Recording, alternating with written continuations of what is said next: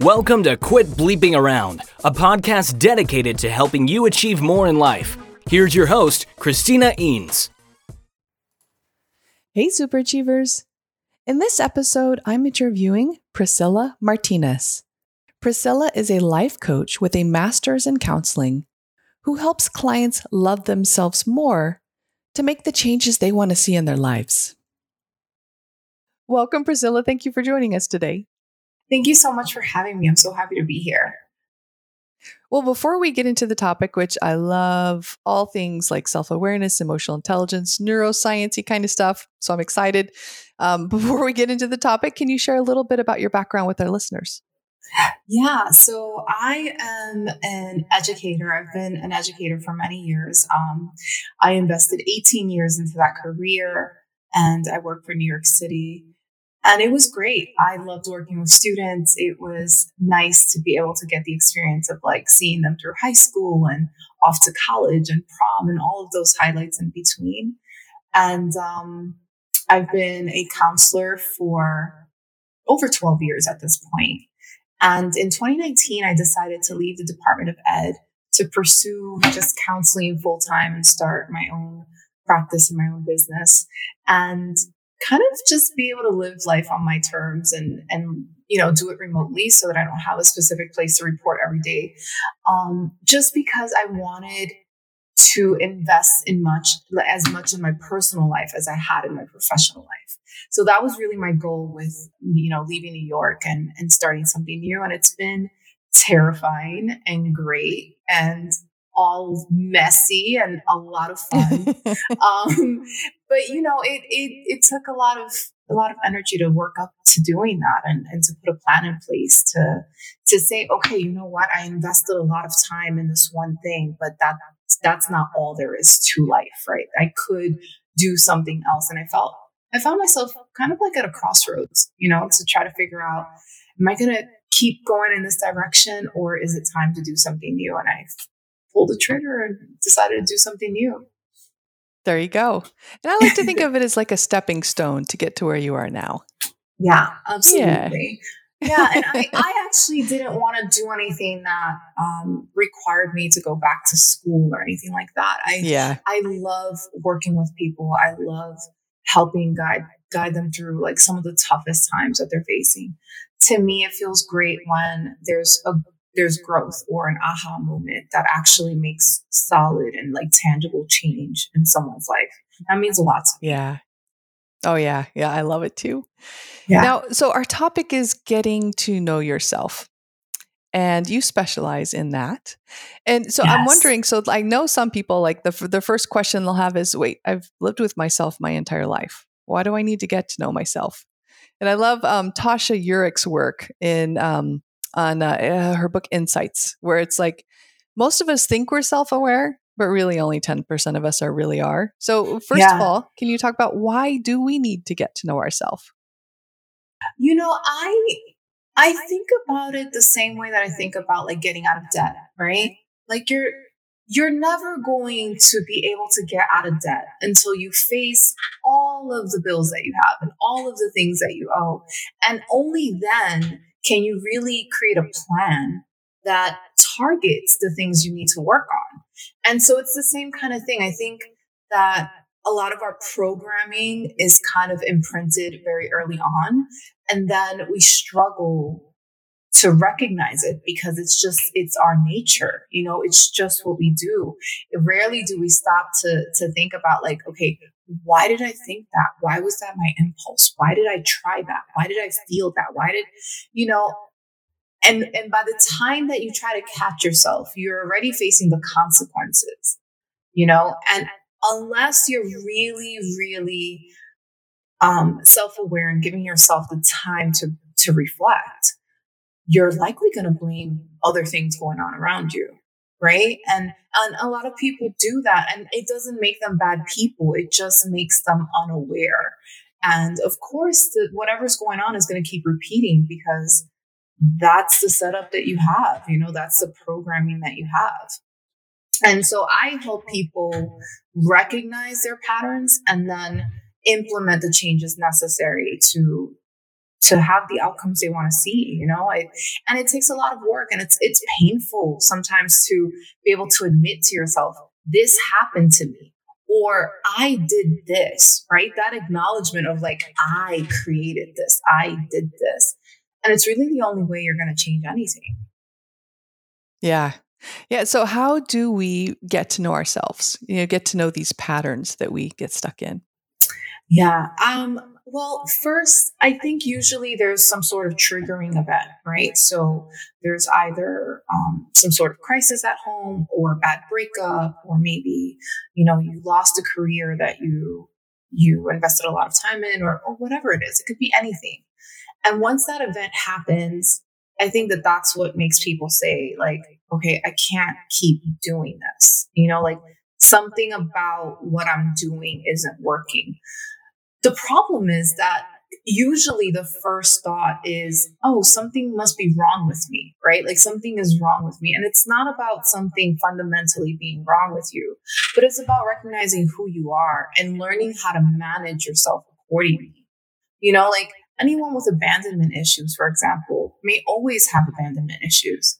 But that doesn't mean that they're going to react impulsively or have the same triggers or just fly off the handle anytime that, they think someone's pulling away. There are ways to manage that. And I think when people kind of get lost in it, is they think it's just going to go away. They're never going to feel that way again. And that's not true. You're going to feel that pull of pain when you feel someone's going cold on you. But that doesn't mean that you have to then text them incessantly or, bury yourself in a pint of ice cream thinking where did it go wrong? Like, there are ways to kind of manage that to find a healthy balance. So that's what I help clients do. Nice. So how do we, maybe before we get to that pain point, right? So oftentimes we make changes because, like you said, we feel some pain, and we want to avoid pain, and what is it? Go towards pleasure and run away from pain, whatever the neuroscience stuff is. Yeah. But so how do we, before it gets to that pain point, how do we maybe explore ourselves and get to know ourselves a little bit better? Yeah. So I think that when you look for the patterns in either your relationships, and here's the thing, when we're talking about patterns, it's not just the type of partner you select, but also like why you select them. What's common about your selection process, right? What's common among the people that you don't go out with that have shown interest, right? Like, what's going on there? And if you connect those dots, if you figure out what it is that you're attracted to, why you're attracted to it, what the root of that is. For example, if you're attracted to someone who's emotionally unavailable, then when did you first feel that kind of push and pull, that hot and cold? When did that start?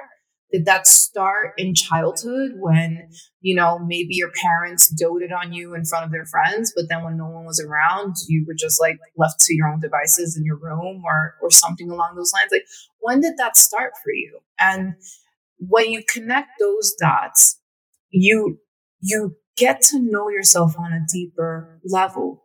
The key is not judging that, right? Not judging that information as you're piecing it together. This is more of like, it's almost, you got to think about it as like kind of reading your operating manual, right? Like, you're just trying to see what exists, right? Maybe you have to say to yourself, maybe I'm clingy. Like, maybe I do need a lot of reassurance. Why do I need so much reassurance? When did I start feeling that need? And when you trace it back and you realize, okay, maybe that happened to me because, my best friend suddenly, during lunch in second grade wasn't my best friend anymore and left me for some other little girl. And for some kids, that is a traumatic experience, right? Like, that's like a moment where even if they don't remember that, there's an emotional thing that happens there that stays with them, right? And so what happens the next time you make a friend, maybe you're more eager to please. And so it kind of keeps going along those lines. More often than not, it happens within the family, but absolutely, it can happen at school. It can happen at any point where someone just hurts your feelings enough where you don't really feel safe, right? You thought you had a friend, suddenly you don't, and now you develop. That's like the origin story of this pattern of like people pleasing and feeling like you have to earn love and feeling like you're not good enough and I think that when people say it, oh, this friend of mine just kind of left me hanging, it sounds trivial, but it's not. It's not. And I think that that's where the judgment, you have to remove the judgment. Don't tell yourself it sounds trivial if it's something that was impactful to your life. Yeah. Yeah, that's great. And great advice. And it's interesting how just like seemingly the little quote unquote littlest things can affect how we interact with others for the rest of our lives. Yeah, I find that stuff fascinating. Now, what about like say in the workplace or even at home and in personal relationships? And I'm thinking of have you heard of the Johari window? Okay, it was invented by Joe and Harry. I can't remember their last names, in 1955, and I actually use it for 360 feedback assessments. And it's a matrix of like there's one box that it's stuff that you know about yourself that others know about you. So that's your open self, right? And then there's stuff that you know about yourself that others don't know about you. So that's your hidden self. And then there's two other quadrants. There's stuff that other people know about you that you don't know about yourself, blind spots. And then there's stuff that you don't know about yourself that others don't know about you either. So it could be like an untapped talent, or it doesn't necessarily have to be positive. It could be negative too. But so going to the blind spot quadrant, first, talking about getting to know yourself. Any suggestions for maybe how to uncover blind spots that you don't know that you're having this impact or behavior on others? I think you have to pay attention to what you've heard most often. So, for example, if in your relationships, let's say in arguments, right? You may have had multiple arguments with more than one person where they've said, you're controlling. You always have to be in control. Why does it have to be your way? Right? That those are all indicative of needing control, right? And now you've had 3 different people kind of say it to you in 3 different ways. At some point, you have to see the pattern there in yourself too, right? Like, there's a clue. Well, maybe I do need control. And then you have to ask, well, let's think about the times when I'm not in control that I've really been triggered by things, or it's led to an argument, right? Like, what led to those arguments that was the point that they made?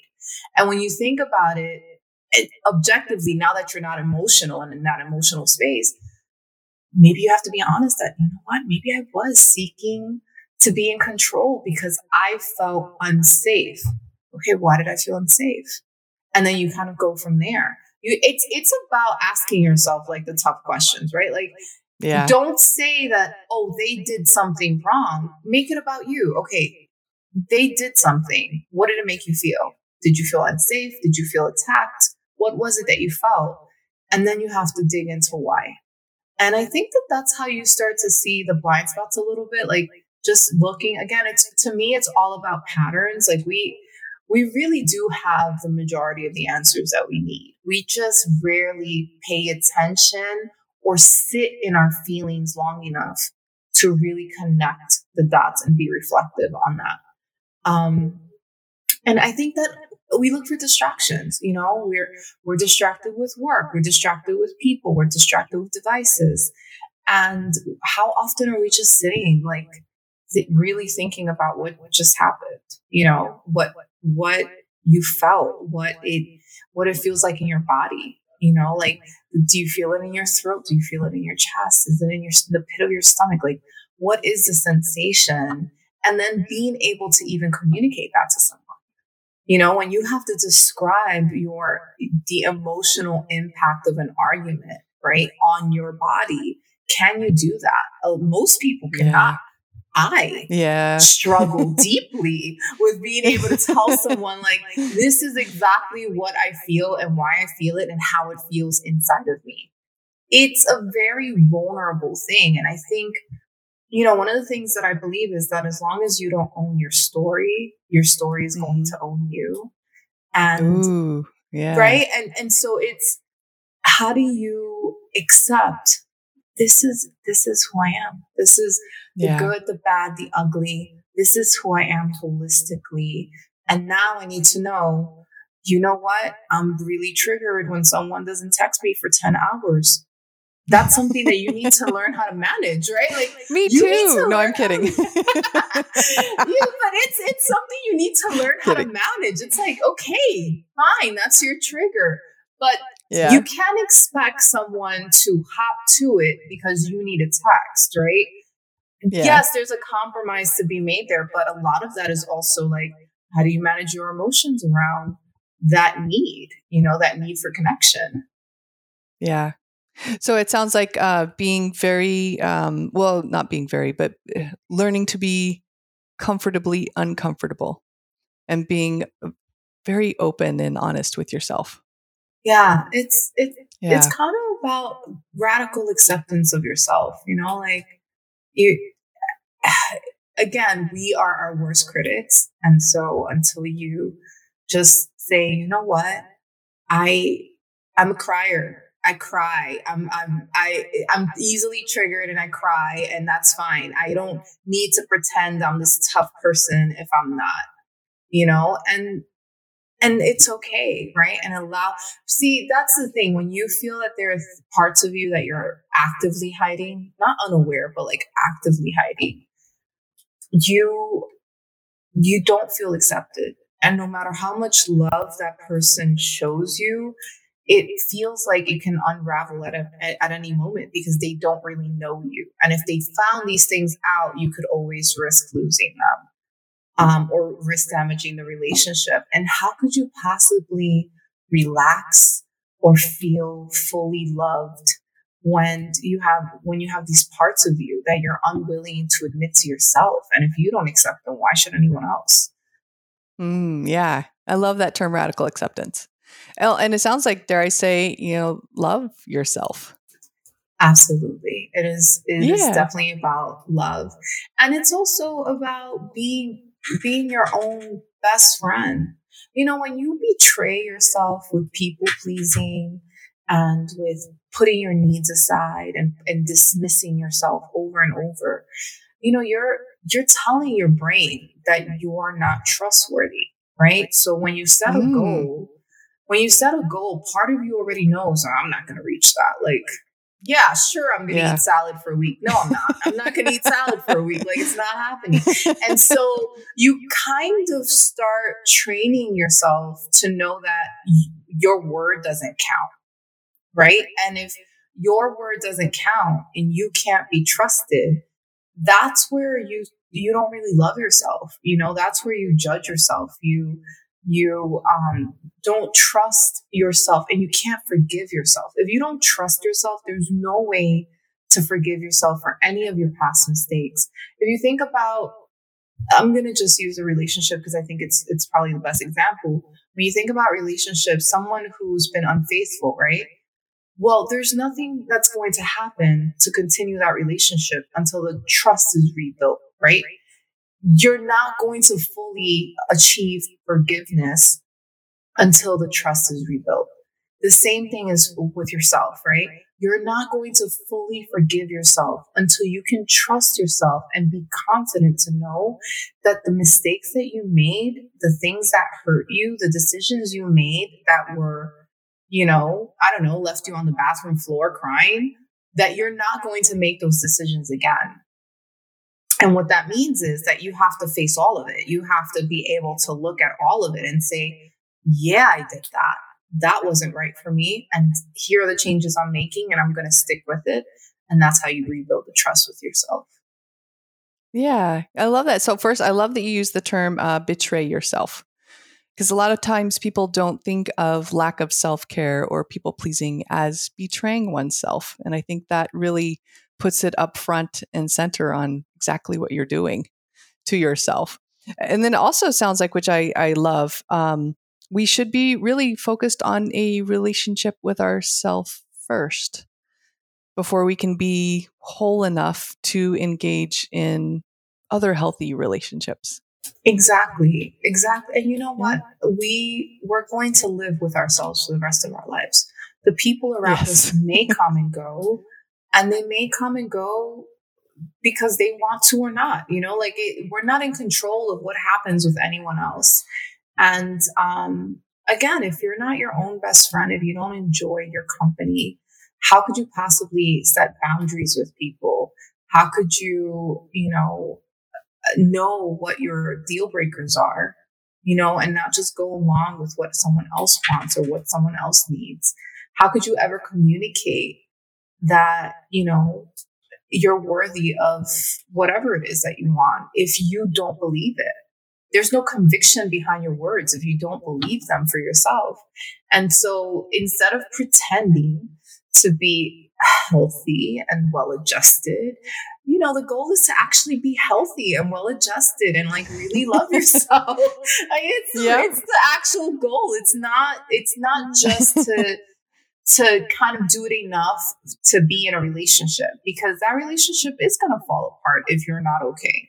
And you don't have to be completely okay before you get into it either. You can try things and, do something out of your comfort zone as you're learning. And that's fine. It's actually a great way to test the things that, to apply the things that you've learned. Yeah, I love that. So we're constantly working on ourselves, and our relationships give us that opportunity to do that. Yes. And we will never have fully arrived. We're always striving towards, is what I see. Because as we grow, we continue to evolve. And I love the constant growth. Yes. Thoughts on that? It's important because, first of all, if you're not growing, if you're stagnant and, you're just maintaining the status quo, then you're not really pushing yourself. And ultimately, you're not going to be happy if you don't feel like you have the room to try something new and grow. You're going to get bored. You're going to get bored. Your taste changes as you age. What you want to do changes. What you want to try changes. And you have to be, give yourself enough grace to change your mind about the things that you've decided on. There's nothing set in stone. And I think that's the beauty of it, right? Nothing is nothing is linear either, right? You can be in one phase and then a few months from now you feel like, oh man, I feel all this anger, all this stuff. And that's what you felt a year ago, right? And it's like, oh, I'm just right back there. And it's about tuning in, right? And you adjust as necessary. And I think that resilience, that emotional intelligence and that resilience is what creates a happy life, because you're never going to be able to be in control of what happens to you. Yeah. But you can only be in control in how you respond. That's it. Just in what you do. That's it. And how you respond to the decisions you make. But if the decisions you're making are based on 7-year-old you who's rejected by someone, then, those are not mature decisions. Those are a 7-year-old essentially making decisions. And that's why it's important to do that work. I love it. And I think we could probably talk on this for a lot longer. But unfortunately, or fortunately, let's hear about your products and services if people want to learn more. Yeah, so I am a life coach and I run regroup.org. And I help clients kind of tune into where the trauma is, where the patterns are, and change their habits accordingly to the changes that they want to see in their lives. And so if you want to spend more time with me, you can find me at regroup with 2 O's.org. And it's regroup on Instagram as well as TikTok. Nice. Okay. Your final piece of advice for our listeners. My final piece of advice is do not put this off. If you feel like something keeps happening to you, there's something there. It's not just a feeling. If it's something that keeps coming up for you, it can change. You can change the outcome. You are not broken. It's not a fundamentally broken thing about you. It is something about your selection that can be changed. It's something about your decision making that can be changed, and you can be better at any point, at any time. I love it. Thank you so much for joining us today, Priscilla. Absolutely. Thank you so much for having me. If you'd like to learn more about Priscilla, visit her website at regroup.org.